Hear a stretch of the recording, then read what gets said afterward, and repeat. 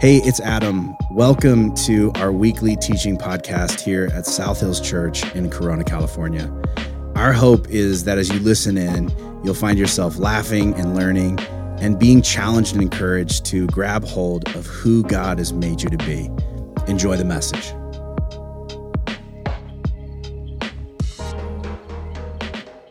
There is this moment in Matthew chapter 27, verse 45.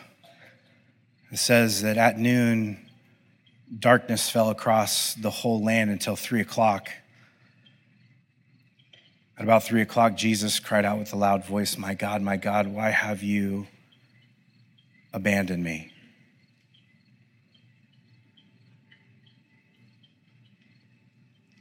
There's something about that question that I've never really been able to let go of. And I wonder if there is anything more unsettling than the feeling that suddenly realizing that your entire support system has vanished. You have this moment where you turn in sort of a knee-jerk desperation towards whomever or whatever it was that you thought would always be there for you, and it was gone. I think in these sorts of moments, panic sets in, especially if whatever it was had been such a seamless part of your life for so long that maybe you started taking it for granted, and it had never really occurred to you to imagine a life without it because you just thought it was always going to be there. And so the moment that whatever it was suddenly ripped from you, you were shocked and you were surprised and you were left with little to no stability. It felt like you were free falling. Untethered, unprotected, exposed, alone, and afraid. And I think this moment on the cross brings up an even bigger question, which is like, what do you do when what you thought was always going to be there for you was God? But in your most agonizing moment, he is eerily silent and abrasively absent. Jesus, at this point in his life, he'd already suffered more than most of us would ever be able to imagine. He was regularly misunderstood and lied about and judged and ridiculed and mocked and hated. He'd been betrayed by one of his very best friends, falsely accused, wrongly imprisoned, sentenced to death. He'd been beaten, cursed at, spit on, yelled at. His followers fled. He was stripped naked and shamed and murdered on maybe the most brutal torture device known to man, causing him to slowly suffocate in front of everyone he'd ever loved. And every time in Jesus' life up to this point where he felt lonely or misunderstood or like people didn't get him or understand what he was saying or going through, he would turn to his Father, God, for comfort. And now for the first time since the beginning of time, so the first time in his entire existence, he turns towards heaven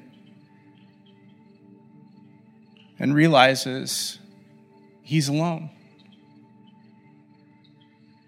I would argue he's probably the loneliest any human has ever been, ever. And at least in theory, he knew it was coming. But I got to tell you, just because you know something's coming doesn't mean you know what it's going to feel like when it gets there. There's no way to anticipate the agony of certain experiences. There's no way to experience it in advance.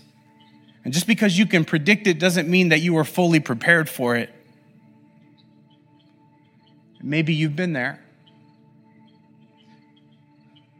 You knew the relationship was ending. You knew that it wasn't going well. Maybe you even initiated it. But the day that the divorce papers actually came, it was different. It felt so defeating. You knew the move was going to be hard. You expected that you were going to feel lonely at times, but that first Friday where there was no one to text that was close enough to drive to be with you and do anything close, it was way more isolating than you ever could have imagined. You knew you were sick. You knew like what the tests were for. You knew what they were running. But none of it could have prepared you for sitting in front of a doctor and having him look at you in the eye for a really long time and whisper to you, stage 4. The way that it felt so final. Like you knew they were dead. You helped plan the funeral. It's not like it was a surprise, but there was something about staring at a hole in the ground next to a box that held their body that just made them feel gone for real. And in these overwhelming moments, time stands still. It's almost like an out-of-body experience. It's hard to absorb that, like, this is reality. And we find ourselves thinking in these moments, this is not my life. This is a dream. This has got to be fake. I'm not here. This isn't happening. Except it is. You know what the disciples thought would never happen? This. They thought for so long, Jesus can't die. He's invincible. He's the only thing about my small life that is stable. He can't be dead. This can't be real. I'm not here. This isn't happening. And I would imagine there was at least part of Jesus that felt this way too.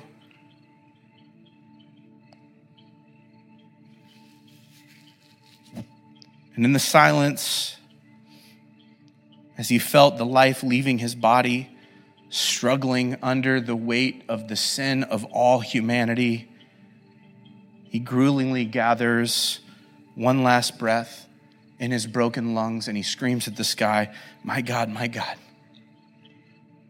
why have you abandoned me?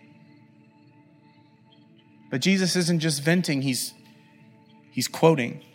And every single Jew that would have been within earshot of his voice would have recognized this line from this sort of journal entry turned hymn in Psalm chapter 22. King David wrote it in one of the lowest moments of his life. It's a piece of a quote. And if you read the whole thing, David writes, my God, why have you abandoned me? Why are you so far away when I groan for help? Every day I call to you, but you don't answer. Every night I lift my voice, but I find no relief. And when you read this in its fullness, you start to get this feeling that it's less of a statement about this single excruciating moment. And it's more like despair over a season of suffering that just won't stop. Like you're stuck in it, but you're also afraid to fully feel it because you're nervous that if you do, you're going to get trapped in it forever. And I wonder if you have ever been so overwhelmed with grief in life that you wondered to yourself, like, is it always going to be this bad? Because I'm trying and I can't imagine anything else. And if you begin to believe this, you might find yourself being driven to some pretty desperate, maybe even self-destructive things in order to get out of it, to make it stop.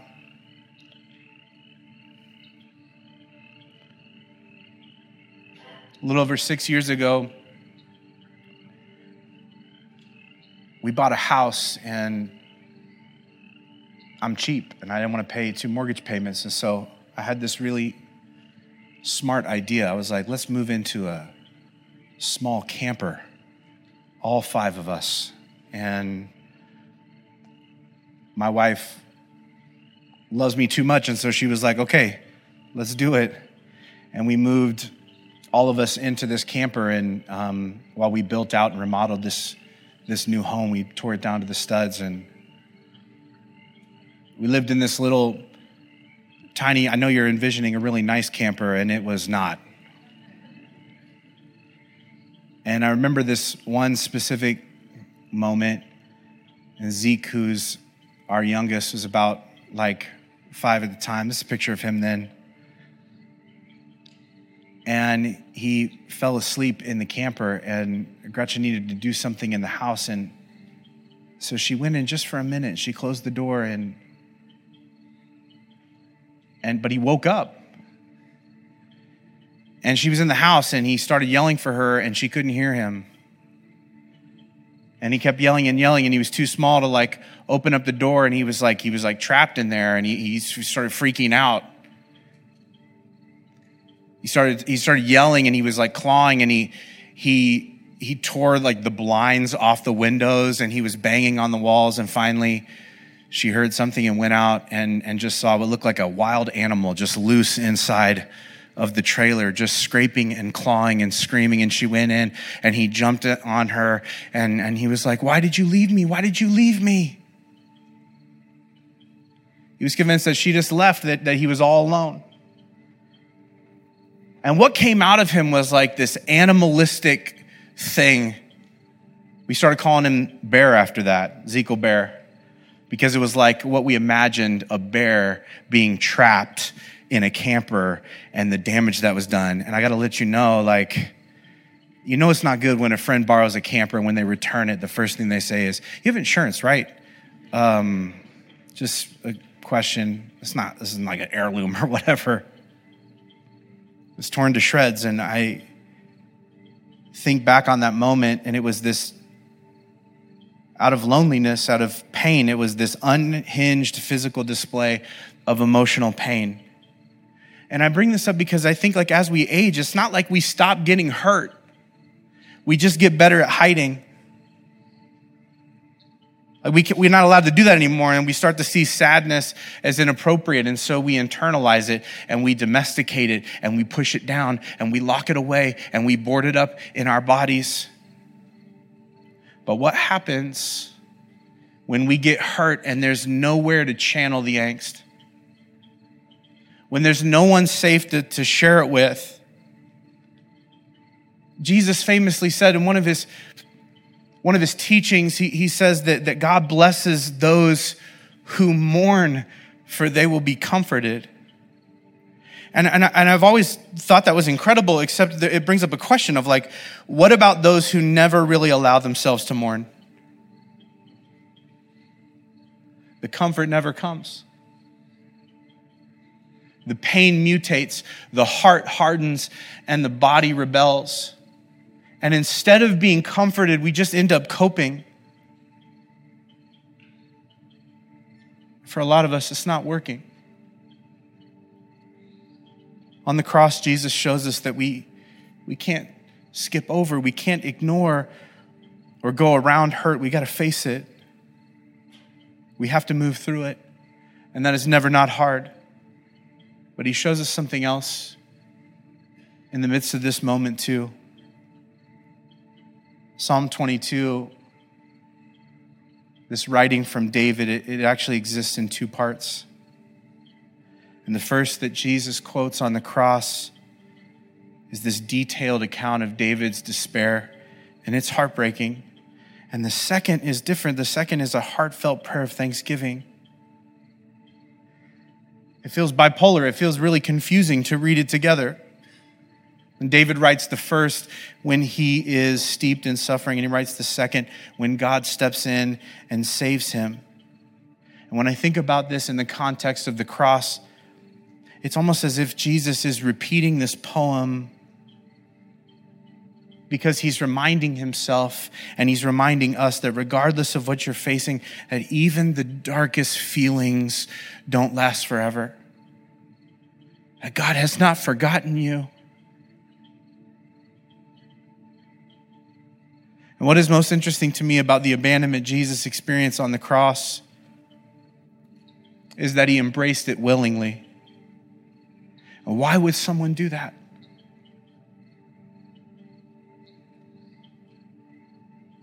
Love. He does it for you and me. He allows himself to take on our sin and be forsaken so that we would never have to be. And that is what love looks like. Jesus, on Good Friday, chose the pain of abandonment so you would never be abandoned in your pain.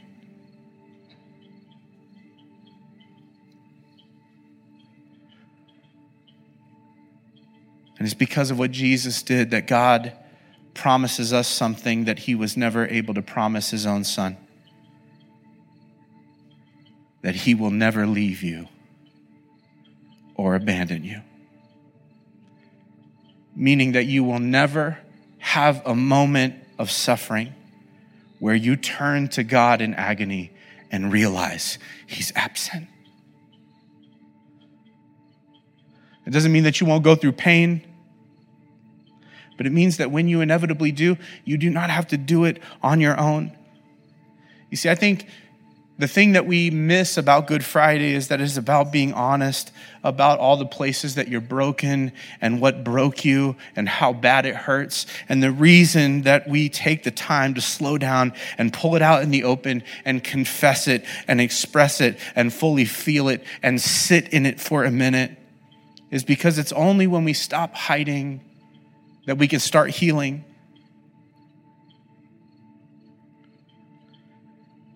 You know where we find the disciples after the crucifixion? Huddled together in this tiny room, mourning and comforting each other, connecting through their collective sorrow. They're communing. And this is what I want to ask you on this Good Friday. I don't know what you're going through. I don't know what you have pushed down and tried to avoid. I don't know what you are living in denial of. I don't know what you're running away from. But I wonder, what if you trusted God and your spiritual community with the depth of your suffering? What if you dared to believe that you could make it to the other side? What if you dared to believe that you could make it from the first part of the psalm to the second? What if you stopped hiding? Because the question is not, will hurtful things happen, but when they do, will you mourn them? Will you allow the comfort and compassion that your sadness elicits to console you, or will you push it down even further, prolonging the pain of isolation? And here's the lie that we're led to believe, that loss has to mean loneliness. And it's not true. But it's often what we choose. Don't. Whatever comes up for you in this moment, whatever you've spent the whole rest of the year avoiding, Good Friday is the day that we let ourselves mourn. What if you decided that you weren't going to numb out, that you weren't going to avoid your pain, that you weren't going to pretend that your hurt isn't real, that you weren't going to hide your disappointment, that you weren't going to deny your doubt, that you were going to enter into it? Because the truth is, the path to resurrection and restoration is through death. It's through the pain. It's through the heartache. And Good Friday is about understanding this and embracing it and sitting in it and accepting it. And this is what I would encourage you to do. The same thing God wants of you, to not skip to Sunday, but to sit in Friday with us, with this community, with God himself in the dark, and acknowledge your brokenness and allow yourself to weep, to share it with people who genuinely care about you, and realize that even though you have lost something, you are not alone. See, Jesus took on the darkness so that in your darkest moment, there would always be this little sliver of light to lead you back to hope. And most often that sliver of light is found in the same place today that it was for the early disciples then. It's found in being the real you and hurting alongside people who genuinely love you.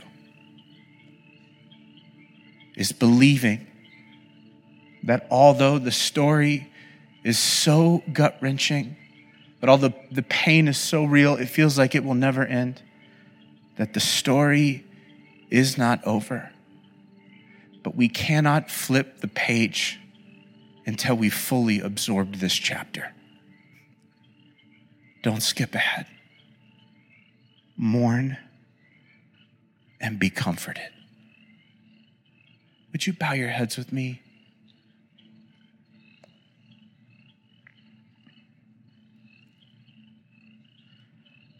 God, I know you see every person, every heart, every heartache.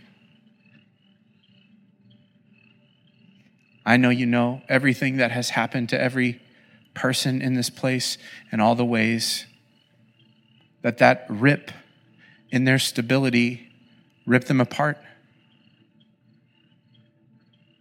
God, you know us better than we know ourselves. And so many of us have been running away and avoiding having to face what happened and how bad it hurt.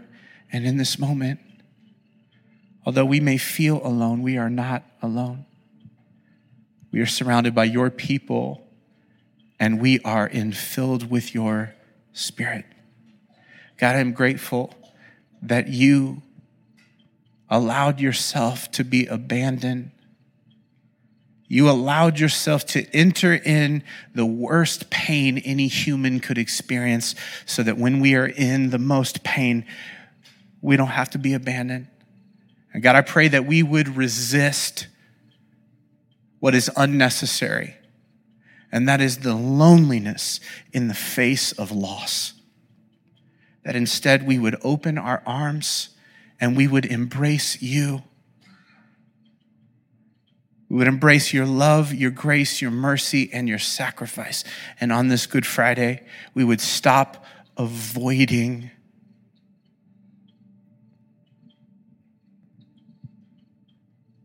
we would sit in a moment of acceptance. Not that it's what we want, but it's what happened. And in that moment, in this moment, we would feel surrounded by your comfort.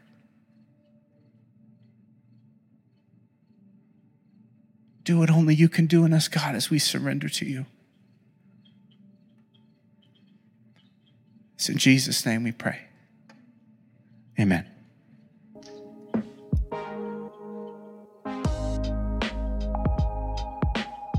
Thanks for tuning in to this week's message. We hope you heard something that spoke directly to where you're at right now in life. To find out more about our church, hit up our website, southhills.org/corona, or follow us on social media at southhillscorona. And if our messages have made a difference in your life, help us get the word out by rating and reviewing this podcast. And as always, you can support the ongoing work of our church by giving through our website at southhills.org/give and selecting the Corona campus. Thank you so much for listening, and we hope you'll join us again next week. God bless.